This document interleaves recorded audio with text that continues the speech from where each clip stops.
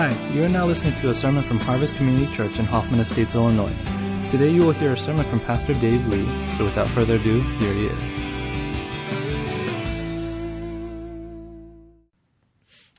I got to ask if you would just pray for me. You guys know I wrestle with insomnia, but it's gotten so much worse in the last few weeks, and I just can't sleep anymore. Something's happening to me. So my daughter challenged me on the way to church this morning, Dad, try to get to bed before midnight every day this week. And so I'm going to really try to do that. But I got to ask you to pray for me that God would knock me out before midnight. I don't know what's going on with me, but I just can't sleep. So pray that I would be strengthened this morning as well for just preaching the word, and that this week God would just knock me unconscious. Would you do that? I mean, just pray. If you're still awake around midnight, say, Lord, knock him out. And I think the Lord will do something amazing this week. Well, this morning, the title of the message is A Sin is Born. A Sin is Born. And I think it'll become clear to you why I've titled the message this way. James is turning his attention to the mechanics, the spiritual mechanics by which sin rises up in our lives. The text is from James chapter 1, verses 13 to 15, and here's what it reads. Let no one say when he is tempted, I am being tempted by God. For God cannot be tempted with evil, and he himself tempts no one. But each person is tempted when he is lured and enticed by his own desire. Then desire, when it is conceived, gives birth to sin, and sin, when it is fully grown, brings forth death. Now, I know not everyone here is a parent, but if you have children, you know this is true. Ask any child that are caught being naughty, why did you do what you did? Just ask any kid. Why did you do it? You'll listen to 1,000 reasons why. None of them will be because they have a sinful heart. It's always going to be because something external to them made them do it. Well, it was because they hit me first. It was because whatever, the cookie was just laying there and it looked so happy to be eaten by me, and so I just ate it.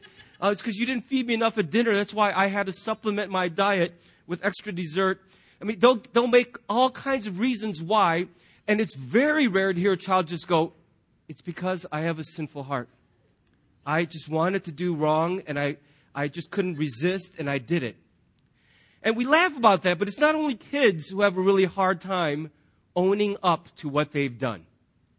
I think it's in human nature. In fact, Genesis 3 records for us that from the very first sin in all of human history, it has been our way to pass the buck, to pass the blame. Look at these verses.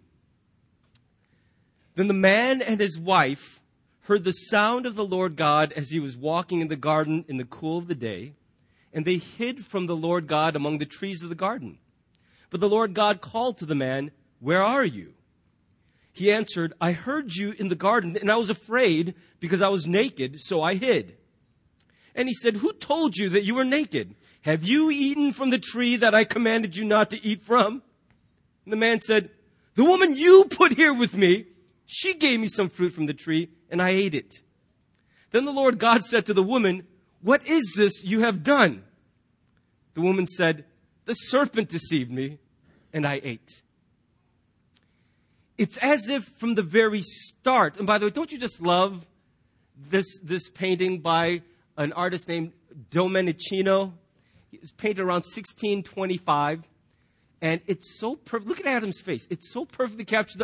What do you want me to do? I mean, I thought that was a modern kind of thing, but even in the 1600s, people are, hey, it ain't my fault. Look at her. What do you want me to do? I just love that painting.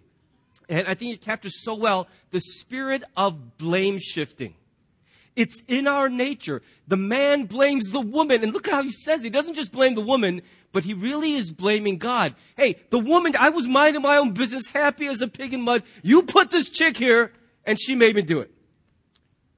I wouldn't have even had a problem if he was real happy when he first met her, but when he gets caught, it's her fault for everything. And it's God's fault for putting her there. And then he turns to the woman, she goes, the devil made me do it. So he goes to the serpent. I wonder what the serpent said. what do you want? I'm a snake, like, what's the devil going to say, right? So what does the serpent say in defense of himself other than it is what it is, I guess?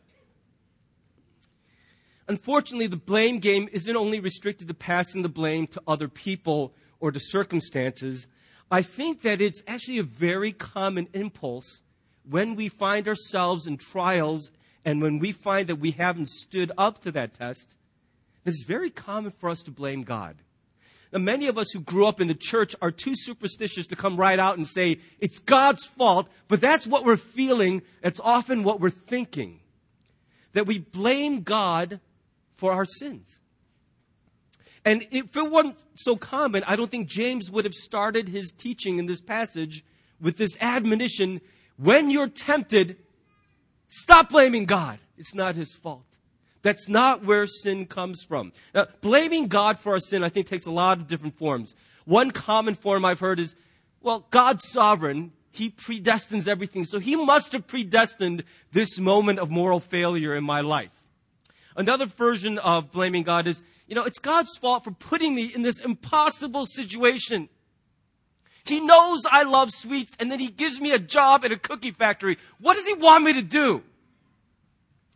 Sometimes you say, it's God's fault because he gave me these passions and desires. He wired me in a way that I can't fight it. Why did he make me like this? Why did he make me love this stuff so much? Now, in the end, we aren't taking some of the blame, but we're shifting a lot of it over to God because, after all, he's in charge, isn't it? And we see things like, it's ridiculous. You're in charge. You should have done better. What is this situation that I find myself in? The Scottish poet Robert Burns famously put it this way in a poem. He said this, "Thou knowest that thou hast formed me with passions wild and strong, and listening to their witching voice has often led me wrong." I think that's a very common sentiment for us. That I've got these voices talking to me, but where do they come from? You're the one who has formed me with these passions that are so wild and strong. And because you made me this way, my own heart has led me astray more than once. And so James begins by simply saying this, let no one say when he is tempted that I'm being tempted by God. When we say this in our hearts, what we're describing is a distorted picture of God. What we're saying is God has all authority and he's being irresponsible in the way he uses it.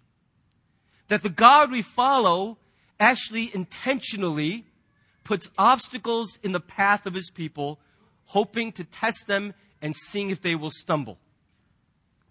It's as if we believe that what God is doing is playing tricks on us. Let's see how much they can take before they bite the dust. Can you imagine if you're teaching your child how to walk and you keep tripping them? You're like, they stink at walking. Like, that'd be so cruel, but that's the distorted picture we sometimes have of God, is he's doing that to us. We're trying so hard to just innocently learn to walk, and he keeps tripping us up. And what's his problem? Why would he do that to us? Now, when you're feeling that, it's understandable why you're feeling that, because it does sometimes feel like what you're struggling with is bigger than your ability to fight it. But as that desire, that feeling makes you want to blame God, James says, stop it right there. Because even though that's what you're thinking and that's what you're feeling, it can never, ever be true. I know that's what you feel, but it simply cannot ever be true of God. It is just not in his nature to treat his children that way. I know that from where we stand, that's the easiest possible interpretation some of the time. But God says very clearly to us, and he says to us in his word, I would never, ever, ever do that. I would never do that. What's interesting is that the word for trial here and the word for temptation are actually the same Greek word. That the same word describes both situations. I think, and this is a bit of a roundabout way of looking at it, but I'm going to try to say it as simply as possible. Every trial we face can either be a test that proves the reality of our faith and allows us to grow spiritually. That's one side. Or it can be a temptation where our faith is tested and we come up short and we decline spiritually. Every time we face struggles, one of those two outcomes is certain. We will rise to it and find that, my goodness, I actually have enough faith to handle this. God has put that in me. And so we grow through that trial. Or in that trial, we are waging war within ourselves. We're shaking our fists at God, and we don't have the faith to get through it. And it weakens our faith. Success or failure then seems to hinge upon whenever we face troubles of any kind, do we instinctively run to God as our refuge, or do we shake our fists at God as if it's His fault we're in this problem to begin with? Another way of saying it is this. Whether a trial will produce spiritual growth or spiritual weakness in you depends on whether you will walk towards God or away from God whenever trouble strikes your life. And probably most of us have a default reaction. Whenever stuff gets bad, we have a natural disposition. Oh man, here we go again. And either your heart will say, God help me, or God, seriously, give me a break here. How long is this going to go on? Why do you single me out? Why does this always happen to me? And do you see how there's two very different dispositions, and you probably side more naturally with one of those reactions than the other? And that has a lot to do with whether we will grow through our trials or the trials will crush us. Now listen to what he says here. Each person is tempted when he is lured and enticed by his own desire. If God is not the source of our sin and our temptation, where does it come from? Where does it come from? What James does here is he places the responsibility squarely on our shoulders. In fact, even though he will later on talk about Satan's role in our spiritual warfare, he doesn't mention Satan until chapter 4, verse 7. You would expect him at this point to go, well, the devil does have a part. He's always after you. He's trying to make you trip up. But he doesn't even mention the devil. And that silence is glaring because what he says is, I know you want to find someone else to blame for all this junk in your life. But he begins by saying, you have to pause right now and realize that sin starts from your own heart. It begins with you. See, the desire to blame, that instinct to blame someone else, that shifting of responsibility shows us that we want to think of sin as something external that makes us behave a certain way. But what James says is, no, it's not that. It is that there's something inside of us that the world hooks into and we're dragged into it. And that's why we sin. It's not that the world or the devil or they made me do it, but there's something seriously wrong inside of me that gives birth to sin. Now, what he says that thing is desire. Depending on which translation you read, it'll be translated lust or evil desire, but I think really just desire is really the best word for it. And it's a word that in Greek, it doesn't just say desire like, I desire some froyo after church today. It's not that casual a thing. The word in Greek, if you were to literally translate it, it means over-desire. It's a desire not just for inappropriate things, but a desire that is inappropriately strong. It is so intense, it eclipses all other desires. Have you ever been weirded out by a friend who, like, everybody likes something, but they like it a little too much? You're like, what is your problem? Seriously, why do you like it so much? And it's a little unusual to see somebody who has a normal desire that is now distorted to become obsessive. That's really the word we're describing here, is that inside of each person are a number of desires that are easily distorted to become far greater than they should be. So it's no longer for us just a matter, oh, I like this, I enjoy it, but it's, I need to have it. I have to have it. I dream about it. I think about it all day long. Pastor Tim Keller, who pastors in New York City, he said this: this over-desire is not just wanting bad things, but wanting things too badly. I think that's a very simple way of putting it. It's not just wanting bad things. Listen, most of our desires that go awry are not desires for bad things. We have a desire for food. We have a desire for sex. We have a desire for sleep. We have a desire for money, for comfort. What normal human being doesn't want these things? Is there anyone who goes, I love starving.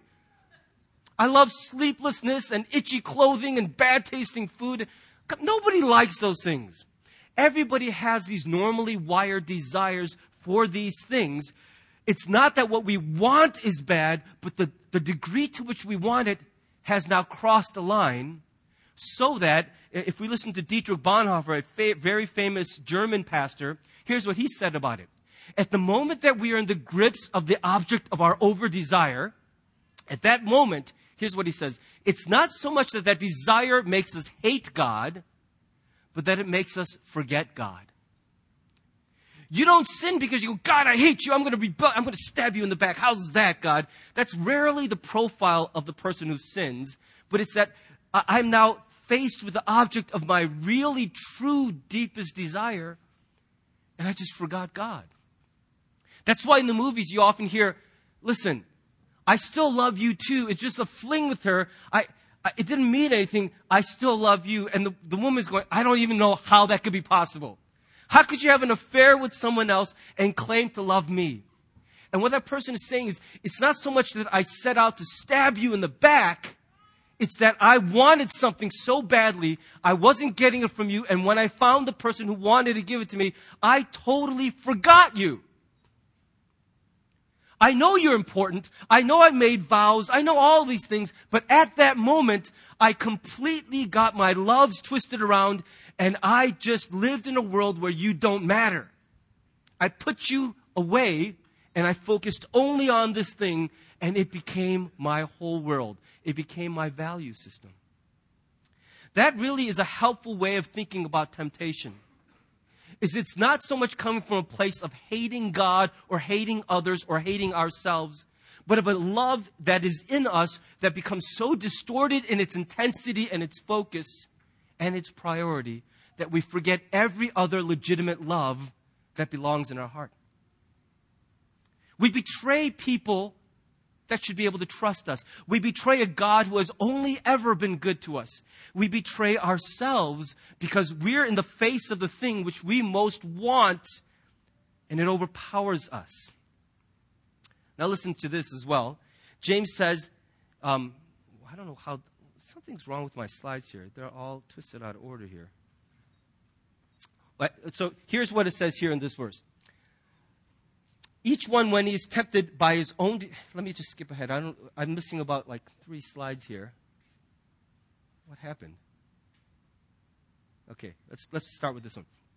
Each person is tempted when he is lured and enticed by his own desires. Now those words, lured and enticed, anyone hearing them in James's day would have immediately recognized those words as coming from the world of trapping or fishing. Trapping is different than hunting. Hunting is a little bit more manly. You got to go after the animal. You got to outsmart it. Trapping is a little different. It's very passive. You just set a trap, and you're trusting on the animal's own lack of self-control. That's really what fishing is. I mean, can you imagine if there were strange aliens that fished for our children? They put down lines with Nintendo 64, Nintendo games or DSs or iPods, and the kids are like, wow, there's this thing falling out of the sky. You think it'd be so stupid to go for it, but fish do it all the time. It's unnatural. This piece of food just drops down from the heavens, and you go after it.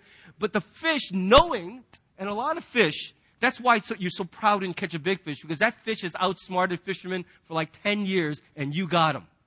The bigger the fish, the better you are, because you lure that smart fish out of years of evading fishermen. I'm the one who got him.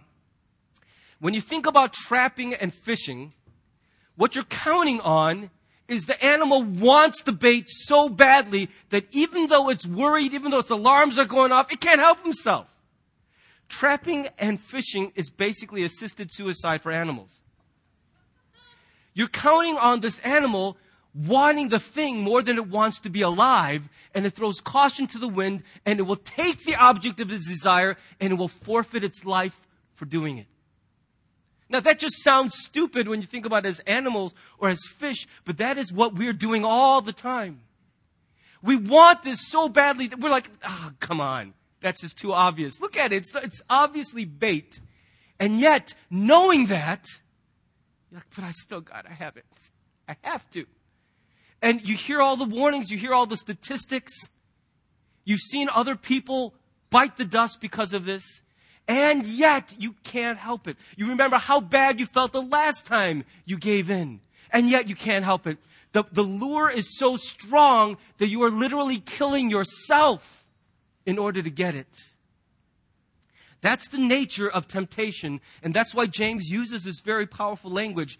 There is a desire, a distorted desire in each of us that is so open and vulnerable to the world that when the world gets its hooks in there, we become virtually powerless. And he's attacking that right away. And what he says is, it's a little different for each person. That's why he points out each person has their own desire. I think temptations are tailor-made to the individual. Have you ever felt like somebody's pouring out their heart about something they're weak to, and you just don't get it? Like, I've never struggled with that. Like people who really love money, I just don't get that. But then when someone goes, I played Xbox till like 5 a.m, I'm like, dude, I totally get it. I totally get it. Some people, they can't stand when a major blockbuster movie comes and goes and they didn't watch it. Other people, it bothers me that I didn't see that movie. Why didn't I see that movie yet? It was out there. I should have watched it because I love movies. And my wife, she's like, well, it's a movie, stupid. Who cares? I care. And in our marriage, what's interesting is the things that obsess her, I could care less about. She's always got to have yummy, yummy food.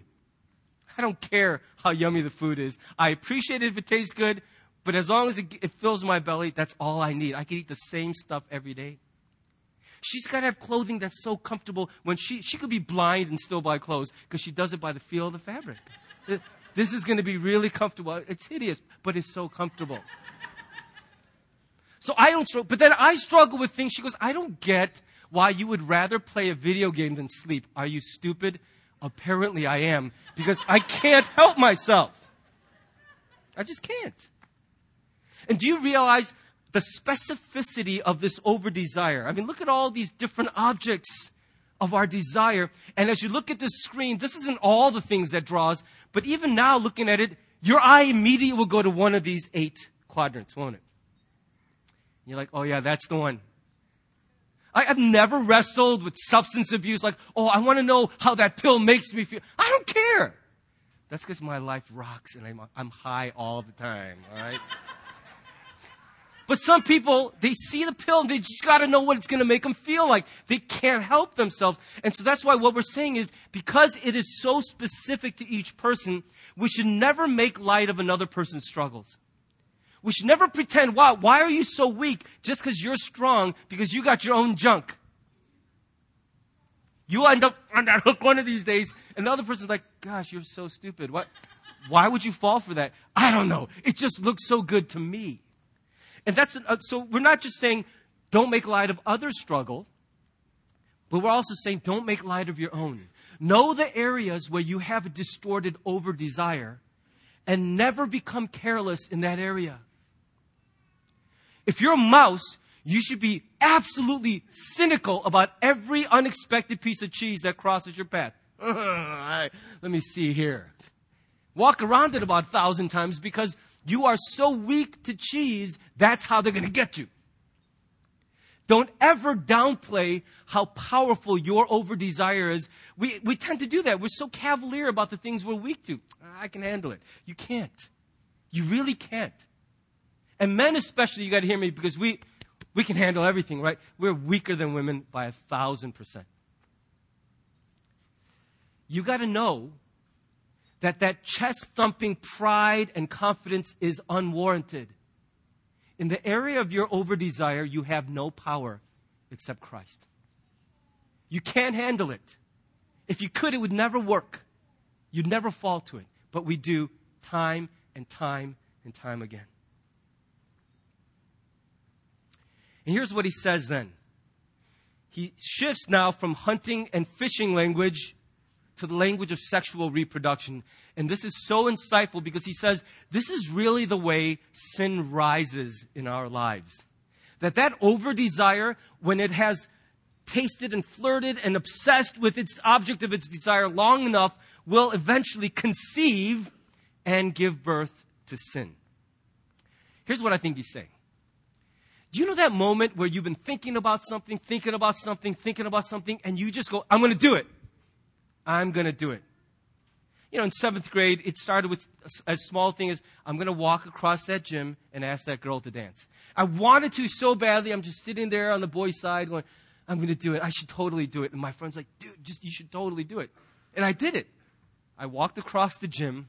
You know that long walk where everyone in the school is looking at you and you're walking right toward one specific girl. And I asked her, and I remember her name was Maria. And she said, no. The long walk back. But, right, it's so pathetic. First girl I ever asked to dance shut me down. But it was that moment that was so energizing where I was like, I'm going to do it. And then I actually that's it, I'm going to actually do it. And I got up. And it's that moment James is talking about. Where you're planning on doing it, you know you should do it, you're thinking about doing it, and then you finally make that fateful, you cross that threshold from I'm going to do it to I'm doing it. I want it to I'm going to. Do you get it? You've been there at that moment where you're going back and forth. Should I not? And then you click purchase on that website. I'm going to do it. We're going to get it. I remember when we got our van. It was a day like that. We were wondering, should we get another one? The one we had was causing problems. Should we not? And then we just went to the dealer one day and we came home with the van. And it's that moment that plays out again and again and again in our lives. I wanna. Forget it. I'm gonna. That moment of decision is conception. That's when the sperm meets the egg and bam, something's gonna happen now. Because once that happens, you don't get to control the process anymore, do you? It's coming. It's already decided it's going to come out now. Now, before a baby is born, after it's conceived, what happens, everybody? Do you guys take biology? So after conception, which is just 2 cells becoming this thing, what's going to happen? It grows like crazy before you meet it for the first time. Listen to this. You want to talk about weight gain? A baby from conception to birth increases its weight 3 billion times. 3 billion times. If a baby kept growing at the same rate that it does in the womb for its first year of life, it would weigh as much as the Sears Tower at age 1. It's like 445 billion pounds. That's insane to me. That's how fast it's growing. And guess what? It's growing that way because pregnant women eat like horses at a trough, don't they? I mean, like, pregnant women eat a lot. I'm amazed when my wife was, how much, when she wasn't puking, she was eating like it was going out of style. Like, is nuclear war coming? I don't know, but shoveling it. Why? Because she's not just eating for herself.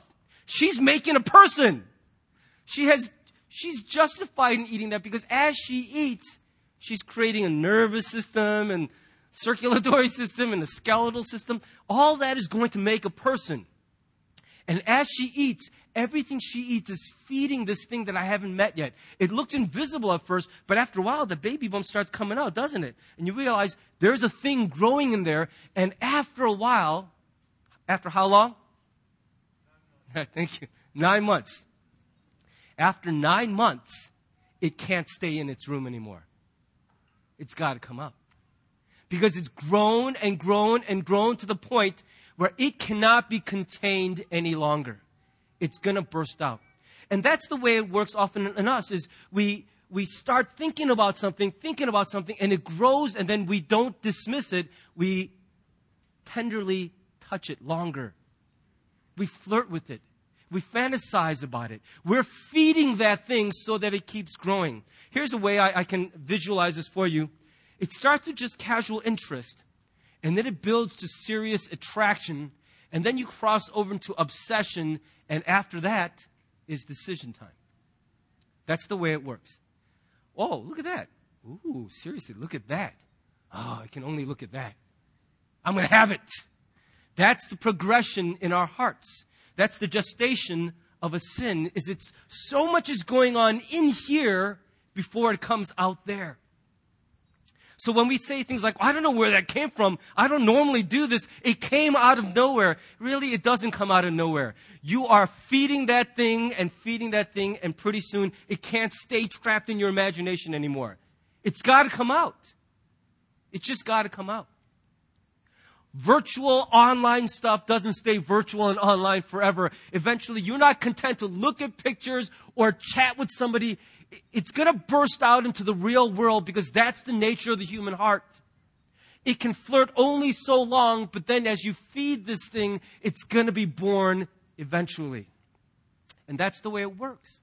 And once that sin is born, once you break the ice and you do it that first time, well, just like a baby, once it's out, it doesn't stop growing, does it? Do you know in the first 2 years, a baby quadruples its size? In fact, they say by the time a person is 2 years old, they are half their adult height. That kind of freaks me out when I think about it, but that's true. You're half your adult height at around age 2. Once a sin is born, it will keep growing, and James says when it is fully grown, it will bring forth death. What he's saying is when a sin is born and it is not restrained, it will keep growing. It will evolve. It will take on a life of its own, and it will not be content to stay in the shadows. Here's what I think it means about sin growing. It no longer is content to stay hidden, but it will be done out in the open. It will come out right in front of everybody. What used to be shameful and hidden, we're now proud of. Here it is. This is what I am. It will also not be so easily satisfied. The things that got you excited at first will be boring because that's also human nature. We bore very easily. And we're looking at things and going, yeah, it used to get my goat up. Now I don't even care anymore. I need something more intense. I need something more different. I need variety, intensity. And that's another way that our sin grows, is it's not content to stay as a baby sin. It wants more. It has a voracious appetite, and it keeps evolving and evolving. What once was an isolated act, as it keeps growing, becomes a habit, and then it becomes a way of life. A person might say, I used to look at porn, now I'm a complete pervert. I don't know where it happened. I do, because it came out, and then it just kept growing. Nothing was done to restrain it, and when you don't restrain it, it will not stay where it is. Like all things in life, it will grow, and it will grow often without your permission or without your intentionality.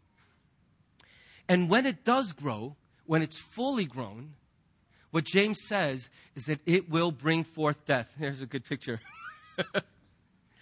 Left unrestrained, it's just going to keep growing.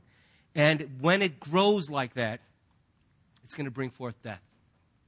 Most of us, when we sin under the illusion that it's going to make us feel more alive. I'm going to really enjoy myself. This is going to make me feel better. I'm going to have a lot of fun doing this. Most of us sin in the pursuit of life, don't we? I mean, look at the cigarette ads. I always find it hilarious that even with menthol cigarettes, they talk about cool and fresh. It's smoke, man. It's like 900 degrees and it's smoke. But they use adjectives like cool, fresh, light, menthol, minty. What is minty and light about smoke? But that's what we do. We sell everything because we're tapping to everybody's desire, as distorted as it is, for feeling more alive. That's why we do it. I want to feel alive.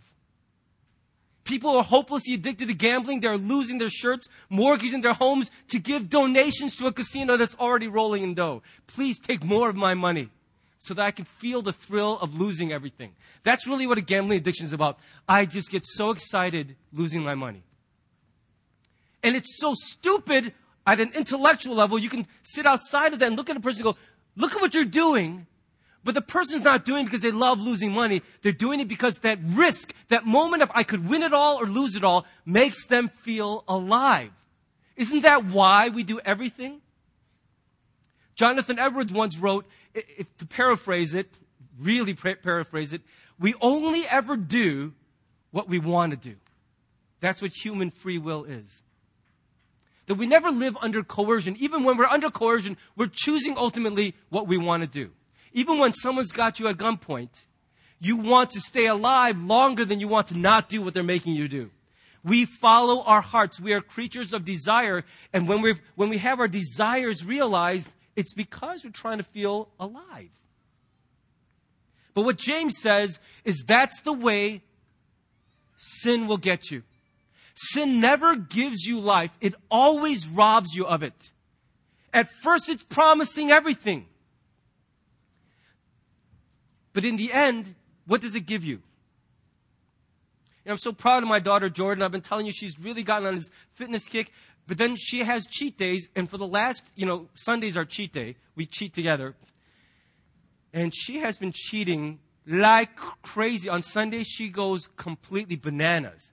But last week, she goes, Dad, I think I'm going to take it easy on my next cheat day. Because what she realized was, even though it felt great to finally eat the stuff she wanted to eat all week, she felt gross going to bed. She's like, I don't think I enjoy it the way I used to.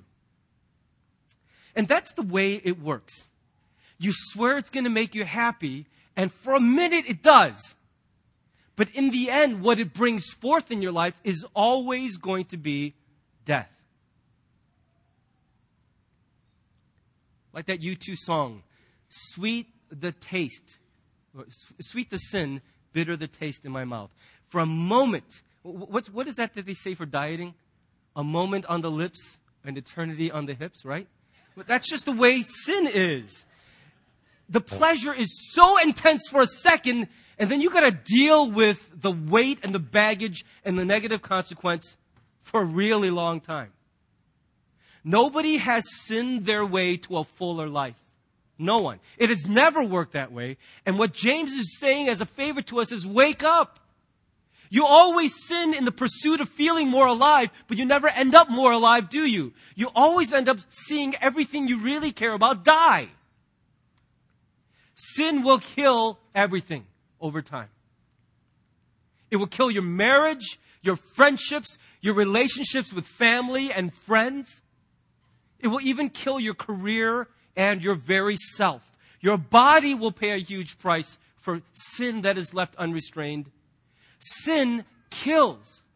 It steals life. It brings forth death.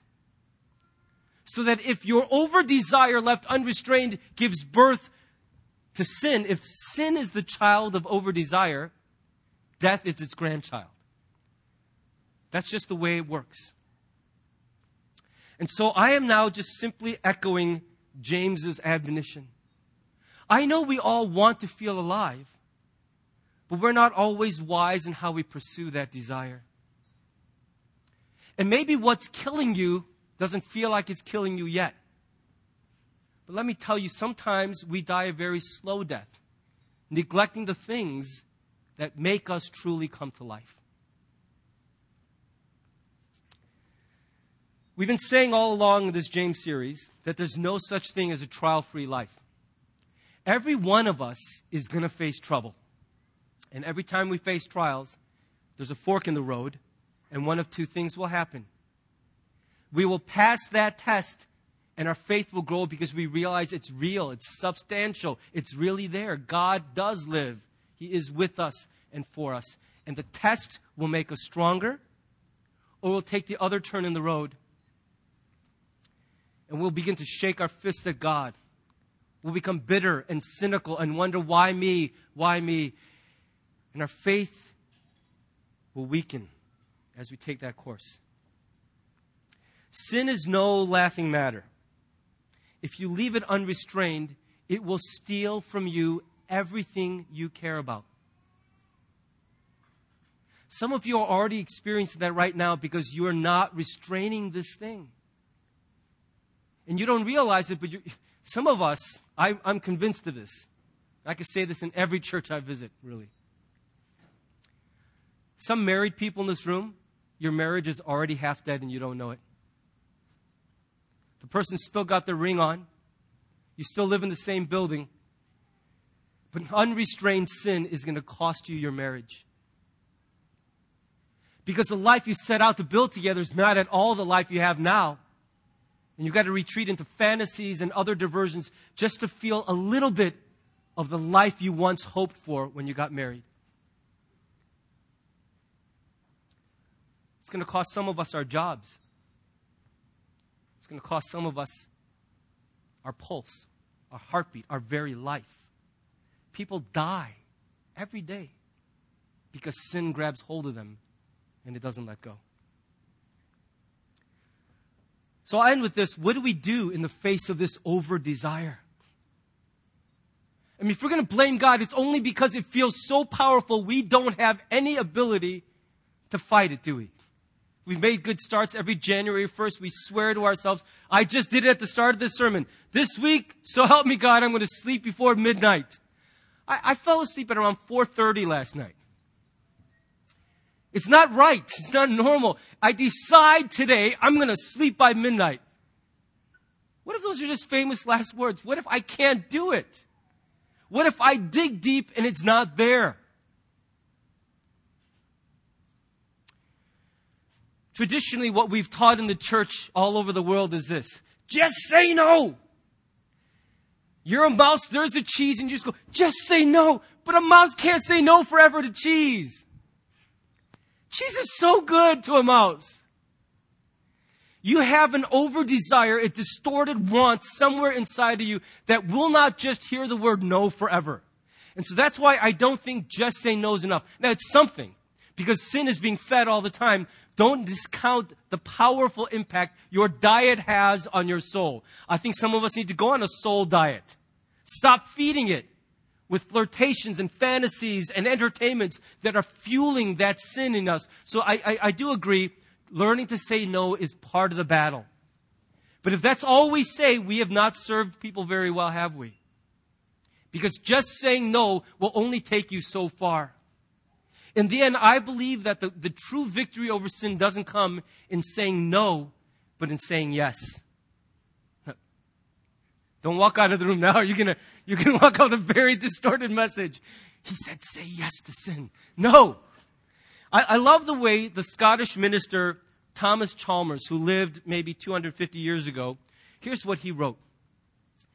The only way to break the hold of a beautiful object on the soul is to show it a more beautiful object. That's so true. We cannot say to ourselves, I don't want that thing, because it's a lie. I want it more than I want anything, until I find something more beautiful, more desirable than what I want. And that's the way everybody experiences any true life change.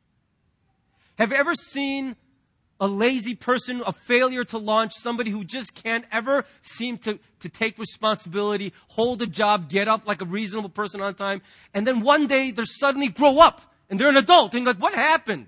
At some point, they decided they want a different life more than they wanted to be comfortable and lazy. It's not that they hated who they were, but they found a picture more compelling than what they lived for, and it awakened something inside of them.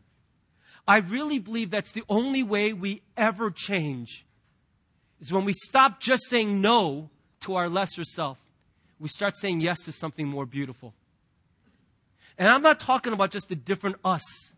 I'm talking about that object of our heart's affection that's good enough, perfect enough to hold that affection forever. The only worthy object of that deep affection of our hearts is the one who saved us. I don't think we're ever going to win our battle with sin until we fall truly in love with Jesus Christ. Because until then, you don't have a greater love to compete with that over-desire in your heart. I think this is ultimately the gospel, is that in a world so full of distorted loves, the object of our truest, deepest, greatest love broke into our lives. And because we know Him, we're beginning to change from the inside out. If that's true, then it matters a great deal how intentionally we pursue Him and look for Him every day. Because you only see what you look for. If you're not looking for him, you won't see him. Jesus doesn't shout to get our attention. He just stands at the door and knocks. Not like, he just... If you're not looking for him, you're going to miss him. Let's be honest, for some of us, this place, this hour, is the only time in the week we significantly pay attention to Jesus Christ. That's not enough. If this is the only Jesus fix you have all week, your soul is starving. You have no chance. You're not going to make it. Because all those other loves surround you every day. They're going to win the battle for your heart. Look for him. You look for him, you're going to see him, and you're going to realize he's more beautiful than everything else that is tugging at you. Why don't we bow in prayer?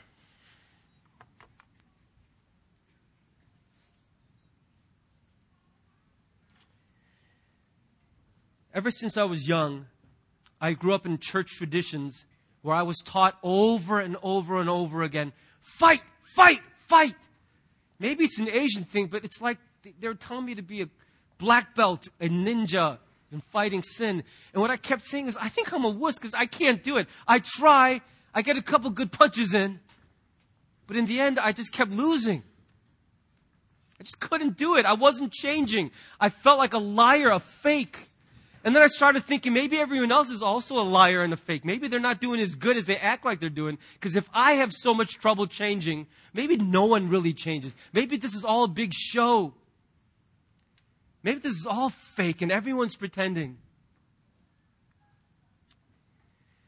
And then at the age of 24, I felt like I actually met Jesus Christ.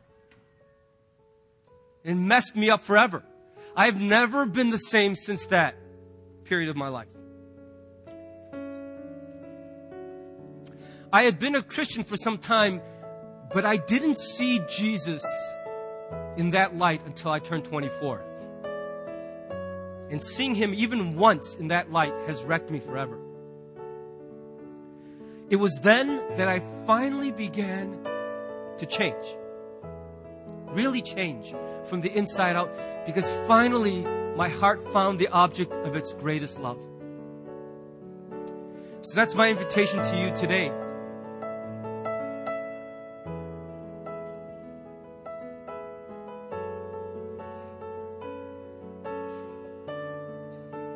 You can't just keep saying no to the stuff you love.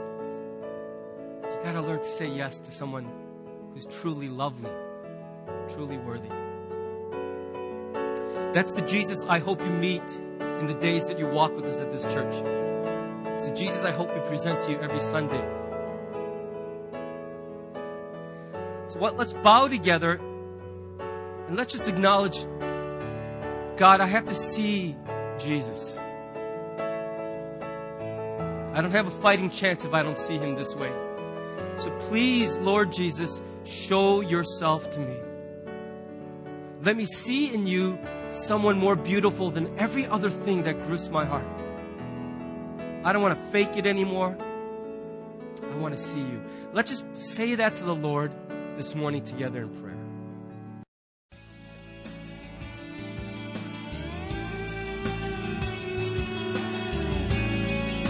Thanks for listening to the sermon from Harvest Community Church. If you would like more information or have any questions or comments, check out our website at harvest-community.org. Thanks for listening.